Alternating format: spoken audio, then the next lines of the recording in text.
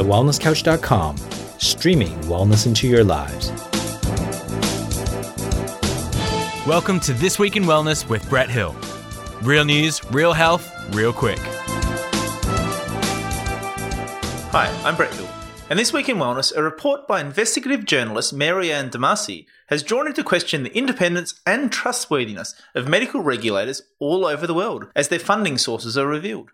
The investigation, published by the British Medical Journal, looked at 6 leading regulators in Australia, Canada, Europe, Japan, the UK, and the United States of America, and showed that industry provides a significant proportion of the funding for regulators worldwide and raises questions about the role this has played in medical scandals worldwide. Australia had the highest portion of industry funding of any of the worldwide regulators, with a whopping 96% of the TGA funding coming from industry sources. This was closely followed by the EMA in Europe at 89%, up from just 20% in 1995.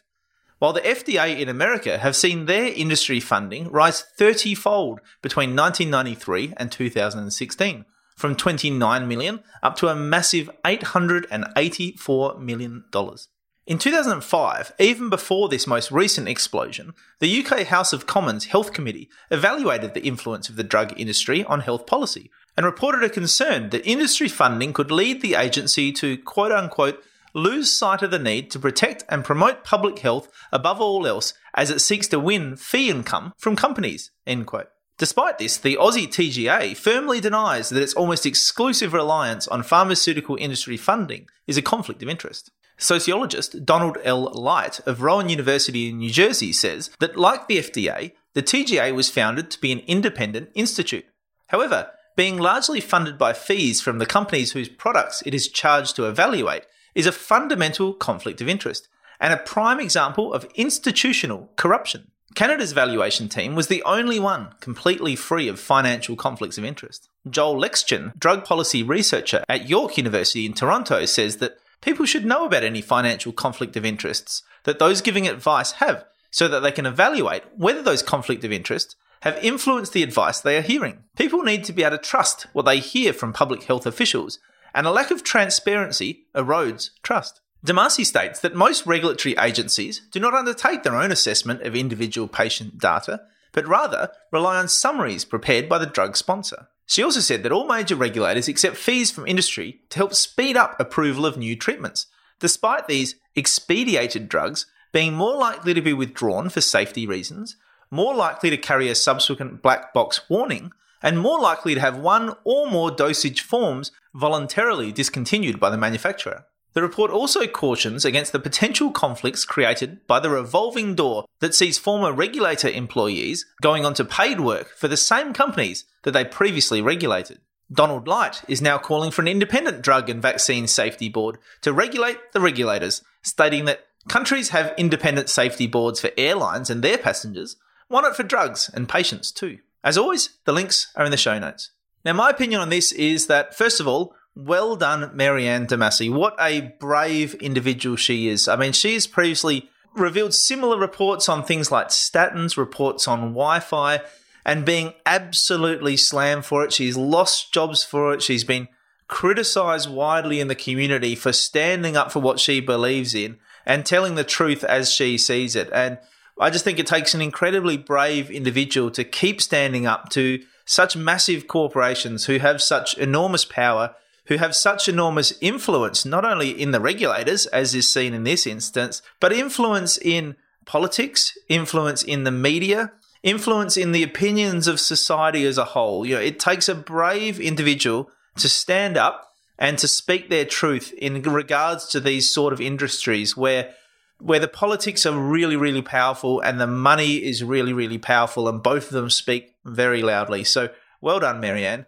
And I think it's clear from this that there is, at the very least, the potential for bias. It's very hard to argue that if 96% of your funding is coming from industry sources, that you might be influenced by that very industry that is effectively paying for your job, that is effectively paying your wage. And put simply, the potential for bias erodes confidence. You know, the ability of people to put their faith in what is being released by the TGA has been seen to be questioned pretty clearly by a reasonable proportion of our society in recent times. I mean, one only needs to look at the boosters for the COVID vaccine, which I think are sitting at about 60% in Australia at the moment, despite the TGA recommending them for pretty much everybody. That's 40% of the population who aren't doing it. They are questioning the TGA in effect. They're showing evidence that bias may well be eroding the confidence. And once again, that's not saying whether that's a good thing or a bad thing. I'll leave that up for you to decide.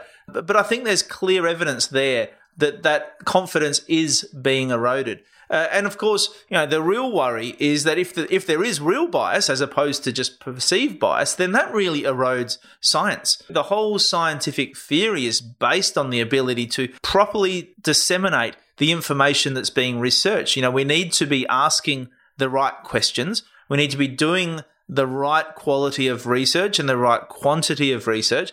But importantly, we need to make sure that research is then being interpreted and passed on in a fair and balanced way. And I think, there's a real questions about that when you see this sort of research. There's certainly, as I said, potential for bias, but there's also quite potentially there could be real bias there, and that could be having devastating effects. So I think we should all be demanding an independent drug and vaccine safety board, just like Donald Light. I think if that's something that you're passionate about, then you should be contacting your representatives in Parliament. You should be talking about it on social media, wherever you can, and suggesting that this would actually be a good thing to do in the name of science, in the name of evidence, in the name of safety for the health of our entire population. You've been listening to This Week in Wellness with Brett Hill. To continue the conversation, find us on Facebook at facebook.com/This Week in Wellness.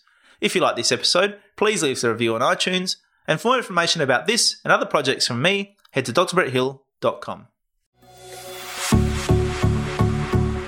This has been a production of TheWellnessCouch.com. Check us out on Facebook and join in the conversation on Facebook.com/The Wellness Couch. Subscribe to each show on iTunes and check us out on Twitter. The Wellness Couch, streaming wellness into your lives. Whilst the Wellness Couch presenter endeavor to provide accurate and helpful information to their listeners, these podcasts cannot take into account individual circumstances and are not intended to be a substitute for health and medical advice from a qualified health professional. You should always seek the advice of a qualified health professional before acting on any of the information provided by any of the Wellness Couch podcasts.